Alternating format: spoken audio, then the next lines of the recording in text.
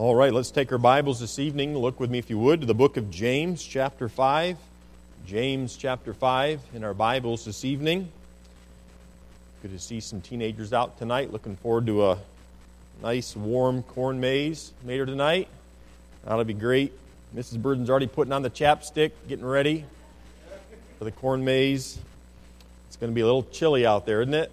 It was a warm fall that was taking place, and then all of a sudden the temperature just kind of died off a little bit. But I'm enjoying the fall colors anyway. James chapter 5 is where we'll be this evening. James is writing to believers, and I want you to keep that in mind as we're going through our study tonight in chapter 5. In the first 6 verses, he's talking specifically, and really there's quite a bit of condemnation for wealthy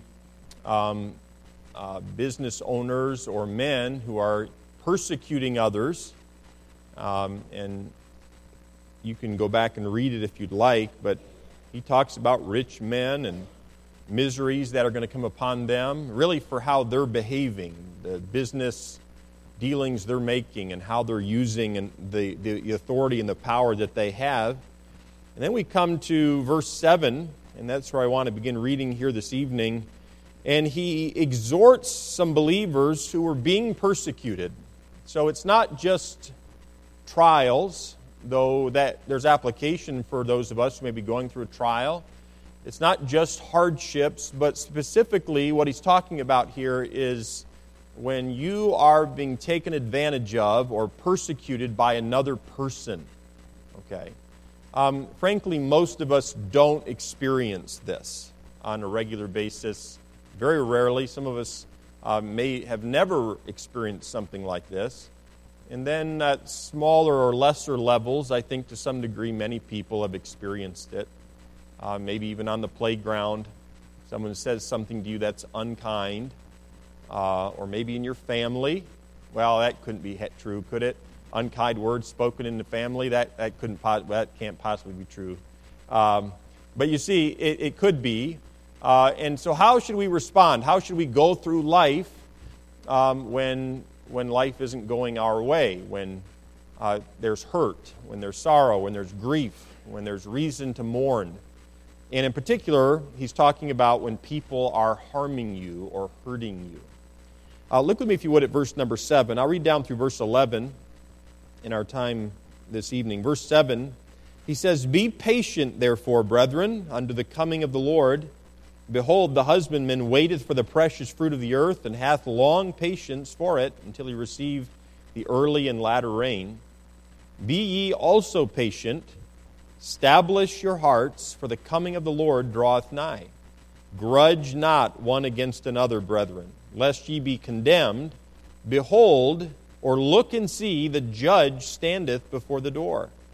Take, my brethren, the prophets, who have spoken in the name of the Lord, for an example of suffering, affliction, and of patience." Let's read verse 11, though I don't think I'll get to it tonight. Verse 11 says, "Behold, we count them happy which endure. Ye have heard of the patience of Job, and have seen the end of the Lord, that the Lord is very pitiful and of tender mercy." Let's pray together. Dear Heavenly Father, help us, I pray. Father, you know the needs that are represented in this room in ways in far, far greater detail than I can even imagine. So, Father, whether it be a young person who maybe has someone who's being unkind to them, or maybe it's a marriage relationship, or maybe a family relationship, maybe it's in the workplace, maybe it's just heartache and grief that a person's going through, maybe it's just life. Whatever the case, Father, would you make application by your Holy Spirit? Encourage our hearts. Teach us, I pray, as we've just sung as a prayer to you, that we might live our lives in such a way that would be pleasing to you. So, Lord, give us your truth, and Father, may we respond in faith and obedience. I pray these things in Jesus' name. Amen. Now, we don't know exactly where these Jewish believers were at. It seems from the Word of God that they were scattered abroad. They were here, there. The Hebrews, through persecution, had been scattered. They weren't just in the land of what we would call modern-day Israel, but they were God's people nonetheless. And many of them at this time had trusted the Lord, but they had been scattered. They were scattered in different parts. And again, James is writing to Hebrews, but people who are believers, people who had put their faith and trust in the Lord Jesus Christ the same way you have and the same way I have. So they were born again, they were saved, but they were scattered abroad, and they were facing different kinds of tests. We all like tests, don't we? We like it when our faith is tested. No, none of us really do. None of us really enjoy being tested, but their faith was being tested of whether they really believed in the Lord Jesus Christ or not, if they really were Bible believers or not, if they were actually disciples of Jesus or not. Were they just professors, or were they actually followers of Jesus Christ? And so they were facing tests. They were also facing afflictions, and they were facing temptations, and they were facing persecutions, and specifically, James talks about that here in chapter 5. But all of these things God had brought into their lives for a reason. And the reason was this: God wanted His people to learn patience. Patience. How many of you here have come to a full understanding of patience? And you would describe yourself as having fully arrived at being a patient person in all things. Right? None of us. All of we're kind of shrinking. No one's even thinking about lifting a hand. Well, we struggle with patience, don't we? And it's interesting because in some things we can be very patient, but in other areas we're not patient at all. You know what I mean by that? Some of you are very, very patient with me, but you're very, very impatient with other people around you who are closer to you than me. Isn't that true? Yeah, it's true. So how is it that we can become patient? How can we grow in our patience? Really, it's part of our lives to be confronted with trouble. I've told you that before. You know that. We know that from the Word of God. In Job chapter 5 and verse 7, he said, "Yet man is born unto trouble, as the sparks fly upward." It seems kind of a pessimistic way to look at life, but it's reality. As a parent, I look at my children sometimes and I ponder what their lives are going to be like. I ponder some of the challenges they're going to face. I ponder the different temptations that they're going to face. And I know them fairly well, and I ponder maybe weaknesses that they have or areas where they're going to be tested and tried, maybe prone to fall. Life, though a vapor, a lot gets packed into life. And so as man is born unto trouble, as the sparks fly upward. In John 16 and verse 33, Christ said this, "In the world ye shall have tribulation, but be of good cheer, I have overcome the world." So it's not pessimistic. It's reality when we think about life, when we think about the challenges of life and the temptations of life. And frankly, as American citizens, we enjoy easier lives in many ways than people have endured, Christians of the past have endured. Our church, we meet tonight, and there's no fear of anybody coming in the back door and arresting us, gathering us up. We have no fear of going home after tonight's church service, studying the Word of God tonight, and someone coming to our door and hearing a rap at the door, and it's our local government, and they're saying, were you at the church service tonight on Elms Road at Trinity Baptist Church? And you say yes, and they say, okay, put your hands behind your back. You have the right to remain silent. That's beyond, we can't even hardly fathom that, but that's happened in the Soviet Union of the past. That happens in China today. They're clamping down more and more in Christianity today. And it's happened for a long period of time. We don't face that. But yet we still do face trials, and yet even though we don't face that kind of persecution in our lives, we still struggle with patience. Now, he's specifically talking to believers who were being persecuted for their faith, and he's telling them, while you're being persecuted for your faith, you need to be patient. I don't know. What do you mean I need to be patient for being persecuted? Well, that's what he was telling them. It's really a little beyond outside of the scope of our reality. In a fallen world, in this world in which we live, there's trouble. And in one way or another, we all face trouble, and there really is no avoiding it. But the Holy Spirit is fully aware of our trials. He's fully aware of the suffering of God's people. He's fully aware of the persecution that God's people endure, and still He admonishes us to be patient. Why? Well, He tells us to be patient because we're not prone to it. Sometimes we respond to situations or maybe persecution or pressure from without in an ungodly way. We respond to it impatiently. Now, sometimes the individuals who are applying the pressure to our lives, we don't respond to them negatively, but we take it out on other people around us. Okay? In fact, sometimes we blame God. Sometimes we become irritated with Him. We sometimes transfer our frustrations to our own Christian brothers and sisters, and sometimes we become so irritated and so hostile that we start to lash out against everybody around us. There are believers who, when they're put into the crucible of suffering, become impossible for anybody to stand being around. Have you ever been that person? Where you were under immense pressure and stress, and it was just bubbling out on those who were closest to you. Have you ever been there? I have. I've been there. In verse 7, look at the beginning of verse 7, we find God's desire for us. And He says it very simply, be patient, brethren. Be patient, brethren. Now, it's an interesting word, the word patient. It's a compound word in the Greek language, makrothumeo.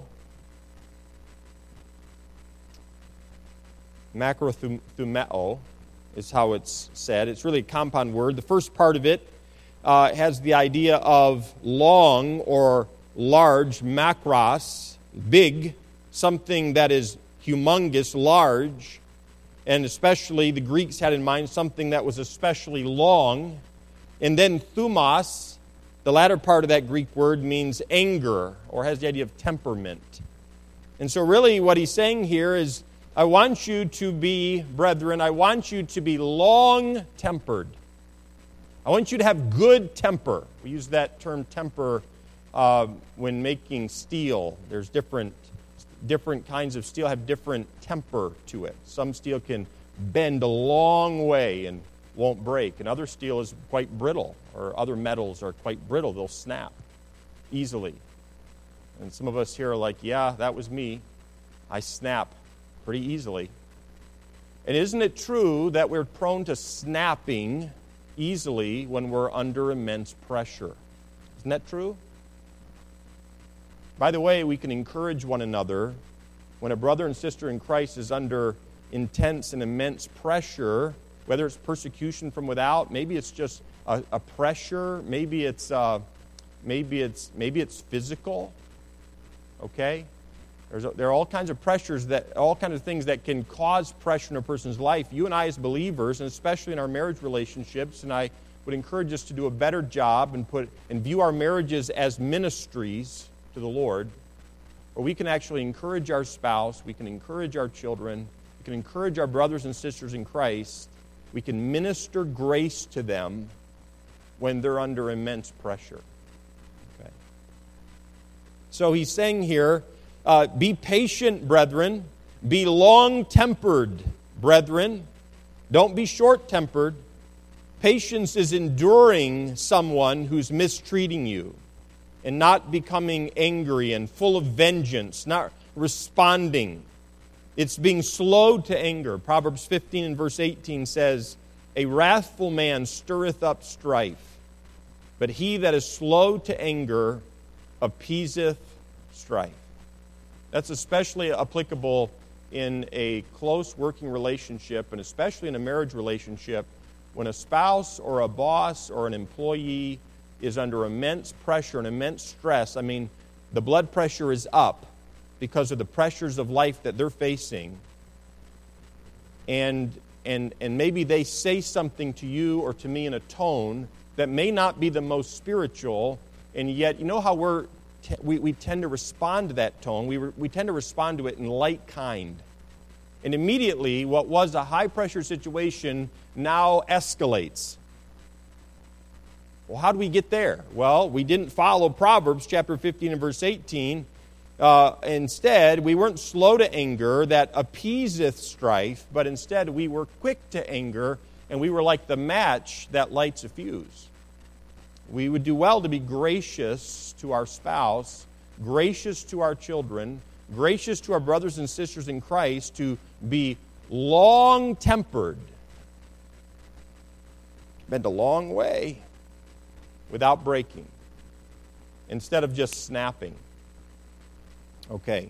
Proverbs 16 and verse 32 says this, "He that is slow to anger is better than the mighty, and he that ruleth his spirit than he that taketh a city." We got some boys here. How many of you want to be big and strong? How many of you want to grow and you want to be strong like your daddy someday? Okay, I see that. We got the Pagan boys and the McBride. Evan, I see that hand. Yep. Tavian, put your hand up. Your daddy's strong. All right, we got some boys. They want to be strong someday. They want to grow up and be strong. You put your hands down. We're not going to do any weightlifting or anything like that, or arm wrestling competitions tonight. But you know what? It says here in this verse, "He that is slow to anger is better than the mighty." Think about that. There's some boys here, and they want to be strong. Okay, they want to be strong. And that's good. I think it's great. Be strong. Work hard. But you know what? You know what's better than being strong and being physically mighty? Someone, the Bible says, who is slow to anger. That means don't get mad at your brother as fast. Of course, you never get mad at your brother, right, Evan? You never get mad. All right, don't answer. Just that was a question not meant to be answered.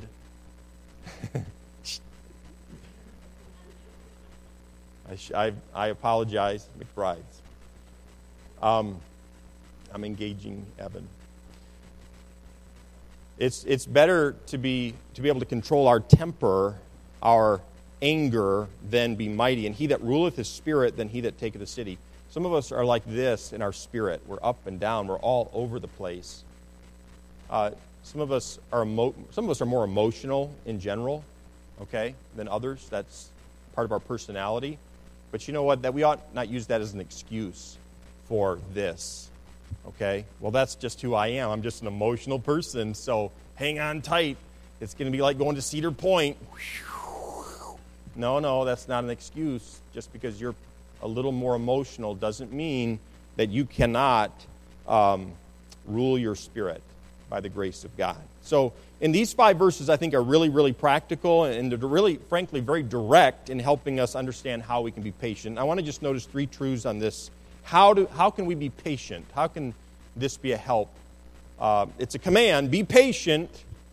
Be long-tempered. Okay, that's great, Pastor Ferguson, but I know what's coming tomorrow, and I know what's coming this week, and I know I'm going to struggle. Well, here's 3 truths that can help you and I be patient. Okay, number 1, look for the coming of the Lord. Now, I'm not making this up. Look at verse number 7 and 8. Look at what he says. He says, "Be patient, therefore, brethren, unto the coming of the Lord. Behold, the husbandman waiteth for the precious fruit of the earth, and hath long patience for it, until he receive the early and latter rain." He says it again in verse 8, "Be ye also patient, establish your hearts, for the coming of the Lord draweth nigh." Twice in those 2 verses, he tells us to be patient and to look for the coming of the Lord. Be patient with the coming of the Lord, the return of the Lord Jesus Christ in mind. And now, this is something we don't often do. I don't know that on a daily basis you and I think today could be the day the Lord Jesus Christ is going to return. I don't know how many of us on a daily basis think about Christ returning. What we tend to be consumed with is the troubles of life or the things we want to do in life. Okay, so the things we want to do, and really this is kind of how we try to deal with the troubles of the heart and the hardships of life. We try to salve the pressures of life with all the things we want to do in life. Okay, And there's a lot of things I want to do in life and things I love doing in life, but that's not the Bible way and how to overcome stress and trials and impatience. How to overcome impatience is to remember that Jesus Christ is coming again. Another way to say it would be this: this life and the problems and trials of this life are not going to be forever. Now that's really huge. Have you ever been in a situation where you thought something like this? There's no end to this. Have you ever been there? There's no end to this. It's going to be like this forever. Okay? And you know what? That's not true. It's not going to be like this forever. The trials of life are not going to last forever. And frankly, in not so subtle a way, in verses 7 and 8, James reminds these persecuted believers that Christ, the Lord, is coming again. Look again at verse number 7, the beginning part. He says, "Be patient, therefore, brethren, unto the coming of the Lord." Look at verse number 8, the latter part. He says, "For the coming of the Lord draweth nigh." And then look at verse number 9, the latter part, and I'll explain this a little bit later. He says, "Behold, the judge standeth before the door." In other words, what you're going through isn't going to last forever. The way it is, the way things are in your life, this is not going to be the way that it always is. And if you're going through an intense trial, or suffering, or loss, or hurt, what I just said to you is very, very comforting, because you need something to hope for. It's not going to be this way forever. So he's saying this: anticipate the Lord's coming. Look for the Lord to return. In the face of difficulty, in the face of persecution, know that it's not always going to be like this. And some of us long for heaven because of a deep and sincere love for our Savior. But for most of us, heaven is dearer. We look for it more because of the suffering that we endure in this world. The hardship, the failure, the hurt, the grief that sometimes is so intense. In the church, the body of Christ has always lived in light of this truth. Jesus Christ is coming again. He's coming again. He's going to set everything right. And it's going to be that way for all of eternity. It's a beautiful, it's a wonderful truth. This isn't a reason to despise this life, by the way. I can't stand life. Okay, no, it's not a reason to live in depression. It's a reason to hope, to endure, because there's a light ahead. There's hope. There's something beautiful that God has in store for you and for me and for all of His followers for all of eternity. Now, there are 3 questions I'd like to ask you this evening, and we'll move along quickly. But are you living in anticipation of Christ's return? Do you think about it at all? Do you ponder it at all? A persecuted church, listen to this, a persecuted church longs for Christ's return. A persecuted church longs for Jesus Christ to come and to deliver them out of their trouble. I'm reminded of the early church in Rome that suffered tremendous persecution under the hand of different emperors of Rome. And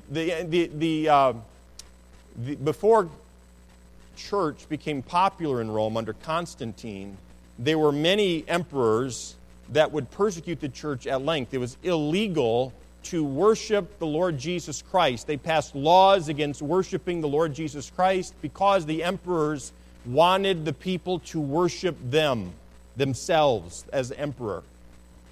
And so the persecution was so intense that the churches would actually meet below the streets in the catacombs where they would bury people, and they would do Bible studies there, and the Word of God would be taught and preached there. They would partake in the Lord's Supper there, in hiding. And if they were caught, they would lose businesses. Some, it got to the point where they were literally, under certain emperors, they were literally having games where they would put the Christians in the center of the arena, and they would turn wild animals loose on them to eat them and kill them and maim them. There were different emperors. One particular emperor actually took some of these believers and he would impale them on a stake, and he would cover them in pitch or tar and light them on fire to light his roads. Okay.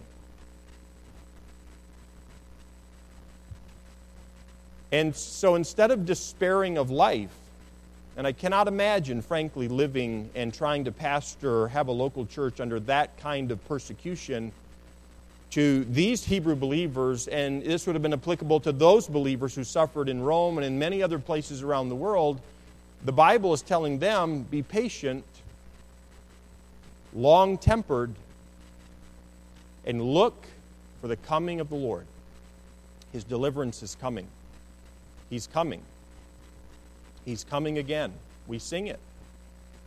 And the more that we go through life and the more we realize the sinfulness of this world and the weaknesses of our own flesh, the more we long for heaven, the more we long for the completion of our salvation, the completion of the Lord's salvation in our lives.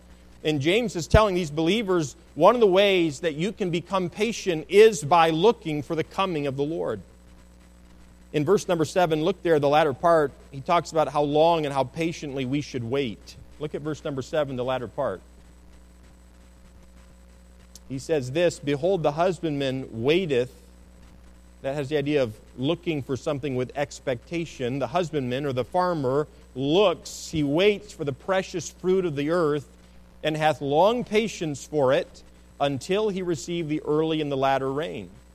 So James gives this simple illustration in verse number 7, the latter part, and he says this, that the farmer plants and he waits. And again, the word waiteth means to accept from some source, to look for, and it has the idea of to look for with expectation. And the farmer does so patiently. He goes out in the spring and he plants the fields, right? And then he waits patiently. Have you ever seen a farmer standing out there in his field? You know, he just finishes planting with the tractor, stops the tractor, gets out, and puts his ear to the ground and listens, and maybe pats it a little bit, and he's tapping his feet, and what's the hold up here? Have you ever seen that of a farmer? No, he plants his field and he waits. Goes home and he waits. He waits days. And then after some days or a week, all of a sudden, I love seeing this, the winter wheat, they've been putting in winter wheat, and you see it coming up. I love seeing those long, straight rows in the fields. And then what does the farmer do when the winter wheat comes up this time of year? Well, you know what he does? He goes and gets his combine, right? And he just gets right out there in the field and starts trying to mow his winter wheat, right? No, he waits. He waits. And he's going to have to wait. It's going to get colder, and the leaves are all going to come off the trees, and he's going to wait. He's going to wait. And that winter wheat's going to grow, and it's got to change color, and he's going to wait. And you know what? James is telling his believers, you're going to have to wait. You're going to have to be patient. You're going to have some expectation. You're looking, you're waiting, because Christ has not returned yet. Deliverance is not now. You're still going to have to endure some persecution. You're still going to have to live life. You're still going to have to go through some hardships and some loss. It's life. It's not all going to be easy, but you ought to be waiting. You ought to be looking. It will help you to be patient by looking with expectation for the Lord Jesus Christ to return to set everything right. You see, we ought to be looking. We're to be waiting. Galatians 6 and verse 9 says this, and let us not be weary in well-doing, for in due season we shall reap, if we faint not. There may be someone here this evening and you're very, very close to giving in. Maybe to a temptation, or maybe you're close to giving up in a trial. You've just about had it. And I would encourage you, don't faint. Because if you won't faint, you'll reap in due season if you'll faint not. Don't faint. Don't give up. The Lord's going to return. He's going to set everything right. Look at verse number 8, and notice how we're supposed to wait patiently. In verse 7, the beginning part, he tells us, be patient, therefore. In verse number 8, the beginning part, he says, be ye also patient. Remember what that word means, long-tempered. But how are we supposed to wait patiently? Well, look at verse 8. He says, be ye also patient, establish your hearts, for the coming of the Lord draweth nigh. Be ye also patient, establish your hearts, for the coming of the Lord draweth nigh. It seems to me that it's pretty obvious that these believers were struggling with patience. I think they were struggling, and I think they were struggling immensely. I think they were quick to wrath. I think they were quick to speak. James deals with those things. I think there was some pride. I think, frankly, there was some attitude amongst them that, you know what, we deserve better than this.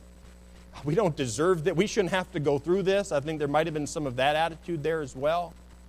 Why are we the only ones who seem to be suffering like this? I think these people were struggling with being patient. And well, what should we do when our patience is not what it ought to be? Well, the word establish, you see it in verse number 8, in verse 8 he says, be ye also patient. And then he says this, establish your hearts. Establish your hearts. The word establish means to set fast, to turn resolutely in a certain direction with our hearts. Establish. It's a strong word. It's a powerful word. The same word is found in Luke chapter 9 and verse 51 where Jesus set his face to go to Jerusalem. It says it this way, and it came to pass when the time was come that he should be received up, he steadfastly set his face to go to Jerusalem. It has the idea of being resolute. It's an attitude of commitment to the Lord, no matter what the trial. In other words, it might have this idea, I'm going to confidently move in the right direction. I don't feel like it. My feet are moving. I'm going in the right direction. I don't feel any better because I am right now. No one's saying, hey, good job. No one may know. That's hard sometimes when you're going through persecution and hardship. People look at you and say, hey, good to see you. How you doing? And they have no idea. They have no idea how you're doing. And frankly, you can't tell them. But you're moving in the right direction. By faith, taking God at His word. The root of the word is to prop up. In other words, when you're about to collapse under the persecution that you're facing, or when you're about to collapse under the hardships that sometimes life can bring, James says here, prop yourself up with the reality of Jesus coming. Prop yourself up with that reality. Hebrews 10 and verse 25 says, not forsaking the assembling of ourselves together as the manner of some is, but exhorting one another, and so much the more as ye see the day approaching. He is coming. The day is approaching. Gather together. Prop yourself up with this. Be established. Be resolute in your direction because you know He's coming back. Not because it makes you feel better at the moment. So number one, look for the coming of the Lord. Number two, remember the Lord's judgment to come. Now this is a negative. This is not a positive. The first one's positive.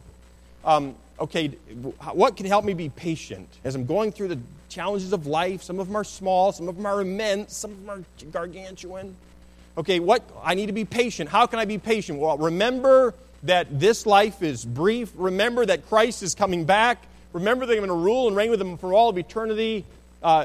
That's something that's positive. Okay, but this is negative.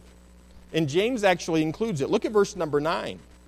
He says this, grudge not one against another, brethren, lest ye be condemned. Behold, the judge standeth before the door. Now he's telling us how to be patient. And he says this, be patient by remembering that the Lord's judgment is coming someday. Remember, be patient in this life, endure, long-tempered, bend. You're going to have to bend as you go through this life. You're going to be bent multiple times probably. But endure, be patient, because someday you're going to stand before the Lord Jesus Christ and you're going to give an account to Him for how you were bent. Whether you snapped or how you bend, how you were bent. Yeah, bended. There are all kinds of variations of bend I'm finding as I'm speaking. Bent. We'll stick with that one. So remember the Lord's judgment to come. You know, when the Lord Jesus Christ comes to rapture His church, every child of God is going to stand before God at the judgment seat, at the bema seat. And all of our works are going to be evaluated while we were serving in this life. If we were serving in the flesh, they're going to be burned up and we're going to suffer loss. If we were serving in the Spirit, they're going to pass through the fire as gold, silver, and precious stone. So, were we living in sin as we were going through this life? We all sin. We are all tempted. We all stumble along this path. Not a single one of us is perfect. Are you on the upward trend, though? Are you moving in the right direction? Because if we're living in sin in this life, we're going to lose reward. In those days, in the time James was penning down these words, there was apparently a judgment hall that had great double doors. And when the judge would come through those doors, court was in session. And James pictures Jesus Christ standing on the other side of the double doors, about ready to come through the double doors. And in light of that, he says, grudge not one against another. Now, he's talking to us about being patient, but he gives us some real practical advice here, some instruction. I shouldn't call it advice, instruction. And he says, grudge not one against another. And what does he mean by that? Grudge not one against another. Well, he says this, don't murmur. That's what he's saying. Now, you know I love when you say murmur altogether. We're not going to do it tonight. I already told myself this afternoon, don't make him say murmur. So I'm not going to make you say murmur, though I really would like it. Don't murmur, okay? Don't murmur. I'm going to say it as many times as I can. It's just a great word. Why shouldn't we grudge ourselves one against another? Why shouldn't we murmur? Shylin, don't you want to say the word murmur? It's a great word, Shylin. Don't murmur, but it's okay to say the word murmur. All right. Well, why shouldn't we murmur? Well, because living under persecution, why does he say this? Because living under persecution, living under stress, can cause all kinds of frustration. It can cause all kinds of animosity. Someone who is normally peaceful and tranquil and calm and happy and go-lucky, you put them under stress. And it's like the Incredible Hulk, which I've never seen the movie, okay? I shouldn't mention these things. We're going down a different path. But all I know is this. The guy looked run-of-the-mill, and then all of a sudden he didn't. He looked very upset. And some of us look like that too. What happened to the peaceful, happy servant of the Lord? Well, the stress and the pressures of life and in their condition, the persecution they were facing was bringing out some grudgment, and it was starting to overflow onto one another. Now, let me tell you this. Satan loves this. He loves this. Husband and wife, they're fine. They love each other. They don't have anything against one another. They love one another. They've been married a long time. And the pressures at work, and the dad brings it home to his wife. Guess what? He doesn't go off on his employer. He doesn't take it out on the people he works with. He comes home to his beloved, and he takes it out on her. She gets all of it. Grudge not one another. Don't murmur about one another. And eventually, here's the problem. Bitterness begins to overflow on those around us. Frustrated people, frankly, aren't fun to be around. Don't amen. Don't elbow your spouse. Nobody move. But frustrated people aren't fun to be around, are they? And we've been those frustrated people. Some of us in this room maybe are that frustrated person right now. And you know what? The children, the spouse, your close friends, that's who gets it. And the thing is, it can be hurting, it can be damaging to those around us. And when others oppress us, we're likely to vent our frustrations to the closest and the dearest to us.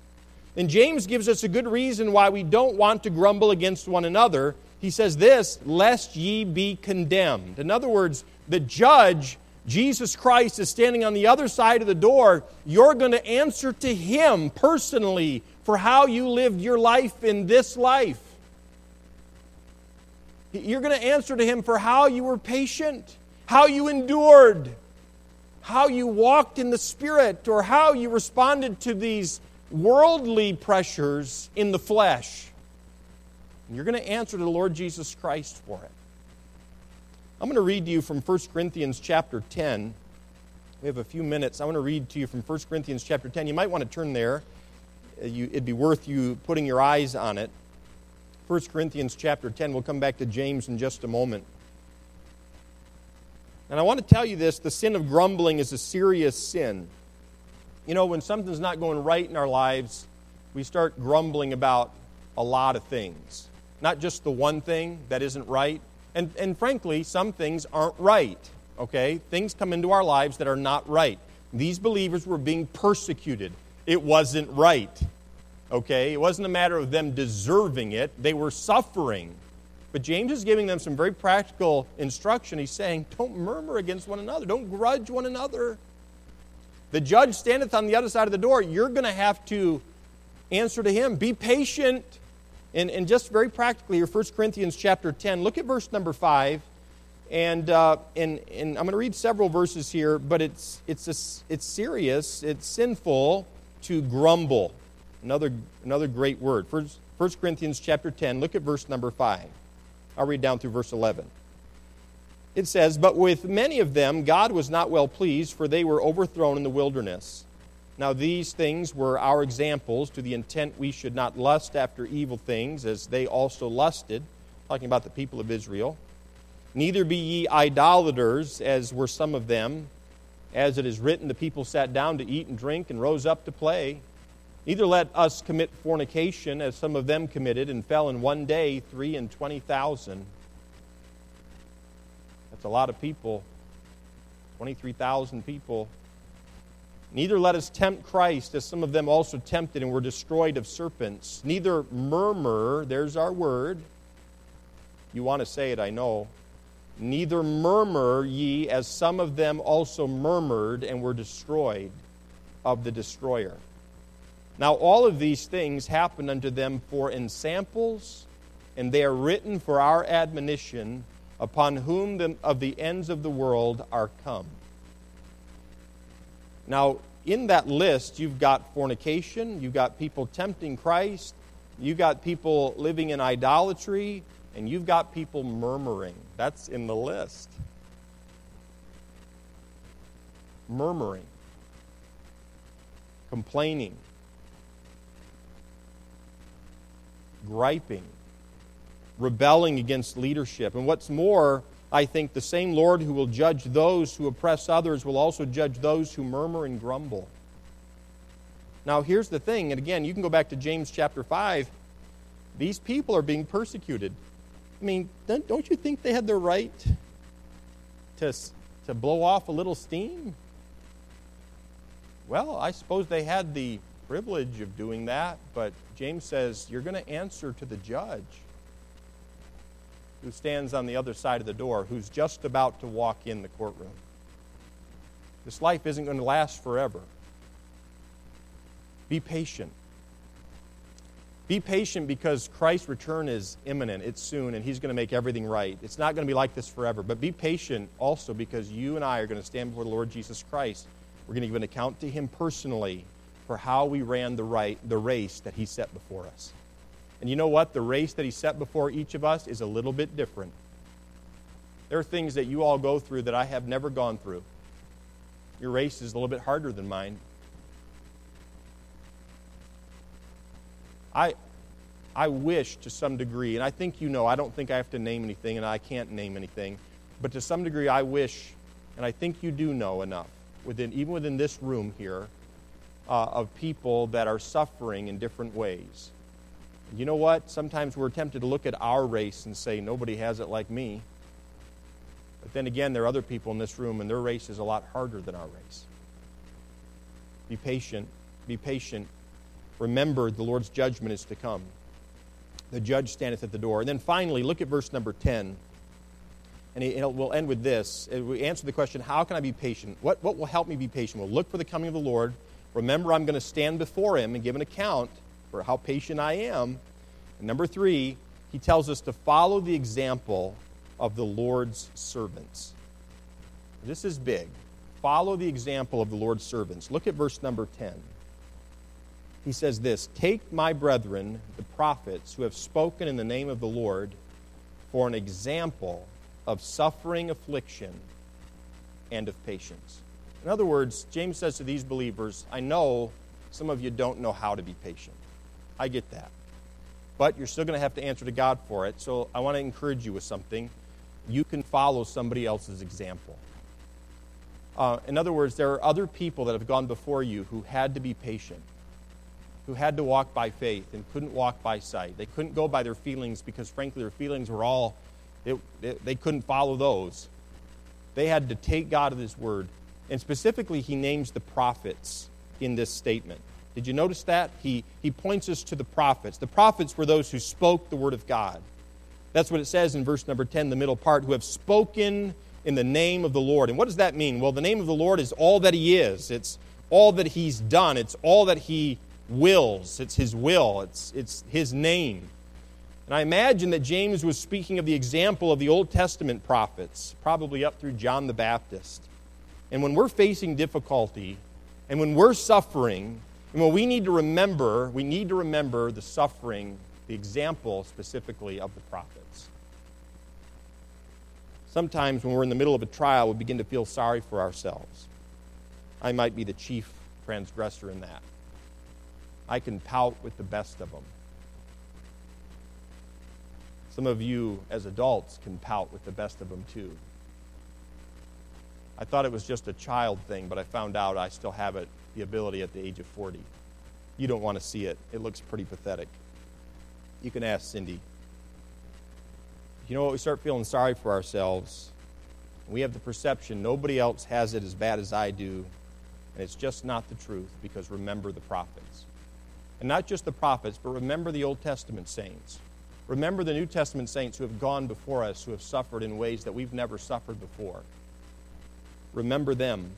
And James is saying that those of us who are in the midst of persecution or the midst of suffering or adversity need an example of how to deal with the trial. And the idea of following someone else's example is nothing new to Scripture. In John chapter 13 and verse 14, it says this, "If I then, your Lord and Master, have washed your feet," Jesus says, "ye also ought to wash one another's feet. For I have given you an example that ye should do as I have done to you." So this idea of following an example is not new. When we don't know what to do, we ought to look to godly people in the Bible or to Christ's example to see how we could overcome, how we can run the race. It's not new. It may be a little bit different. It may be personal or personalized to us, but it's a race that's been run before. It's a race that's been won before. And you and I can win it. You can win it. You can overcome it. And that is what an example is. It's to help us to know what to do. We're to imitate the conduct of the prophets. James is saying, follow their pattern. And what was the example the prophets set for us? Well, the prophets were an example of suffering. We know that. I won't take time to go there, but in Matthew chapter 23, Jesus said this. He said, "O Jerusalem, Jerusalem, thou that killest the prophets and stonest them which were sent unto thee." Okay, so they suffered.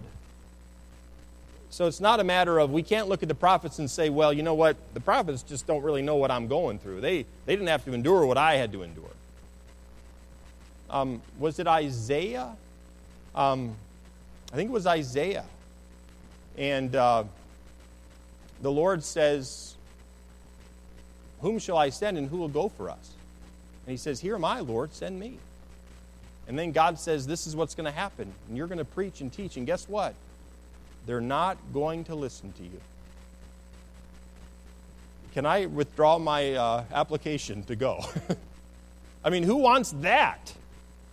Or there were other prophets, as Jesus just said, as I read to you in Matthew 23, where he sent his messengers to the people and they literally stoned them, killed them. But the prophets are examples of patience. The prophets were men. They were people like you and me who, because they spoke the truth, suffered affliction. Because they stood for the truth, they had to endure, and they did it with patience. And they did it like people. I say that because I'm reminded of Elijah, who had the great victory on Mount Carmel. all those prophets are slain. The Lord shows himself mighty, consumes not just the ox, but the entire altar, the stone, the water, and everything. And Elijah runs down from Mount Carmel, and guess what? Jezebel, Ahab's wife, says, I'm going to kill this man. And Elijah, frankly, he's discouraged and even depressed. And I love the Word of God because I love its honesty. It's true, yes, but it's also straightforward. It's not. All the Bible characters don't look like perfect people, that we can't relate with. I can relate with Elijah. I can relate with different people of the Bible. And yet they overcame. They were patient. I'm remember Stephen, that deacon who preached and declared the glory of the Lord, and they took up stones and they stoned him. The prophets patiently endured the persecution. I remember Moses, who endured a stiff-necked and rebellious people. They rebelled against him, and yet he stood up for them. He was faithful and he was meek, the Bible says. I remember David, who was hunted by King Saul in the mountains, but he still trusted God and waited for deliverance. And listen to this, he wrote volumes of truth regarding God's saving power, and you can read about it in the Psalms. We should remember Daniel's endurance in the lion's den, and John the Baptist, who was beheaded for preaching the Word of God boldly. It hasn't cost us our lives. And yet there is suffering, and I'm not minimizing the suffering that's represented in this room. But know this, as you leave tonight, you are not alone. Because there are multitudes of believers. Read Hebrews chapter 11. There are multitudes of believers who have gone before us and are with the Lord today, who ran the race with patience. Long temper. And you know what? To run the race of faith is going to take long temper. I worry about you sometimes because I know the temptation in different ways that you face. I think of you as men and some of the temptations that you face, and women, the temptations that you face to sin. I think about the hardships that some of you are enduring and the weariness that must be there. I think about the loneliness that some of you are enduring, having lost loved ones. And then I'm reminded of the cloud of witnesses that have gone ahead, who ran and overcame patience. We'll come back, not next week, but the following week. We'll look at verse 11. I wish we didn't have to split it up. Let's pray together. Dear Heavenly Father, help us, I pray, as we go from this place. Help us to run with patience. Lord, I pray specifically on this point that we would establish our hearts. We were actually commanded to do that. We were commanded to really make a decision to completely, with complete dedication, establish our hearts resolutely in your direction. Though we may be surrounded by hardship or trials or heartache and grief, maybe even persecution. Kind of like Joshua, Lord, as for me and my house, we will serve the Lord. Father, help this church. Protect us, I pray. Help us to put into practice some of these practical truths, I ask in Jesus' name. Amen.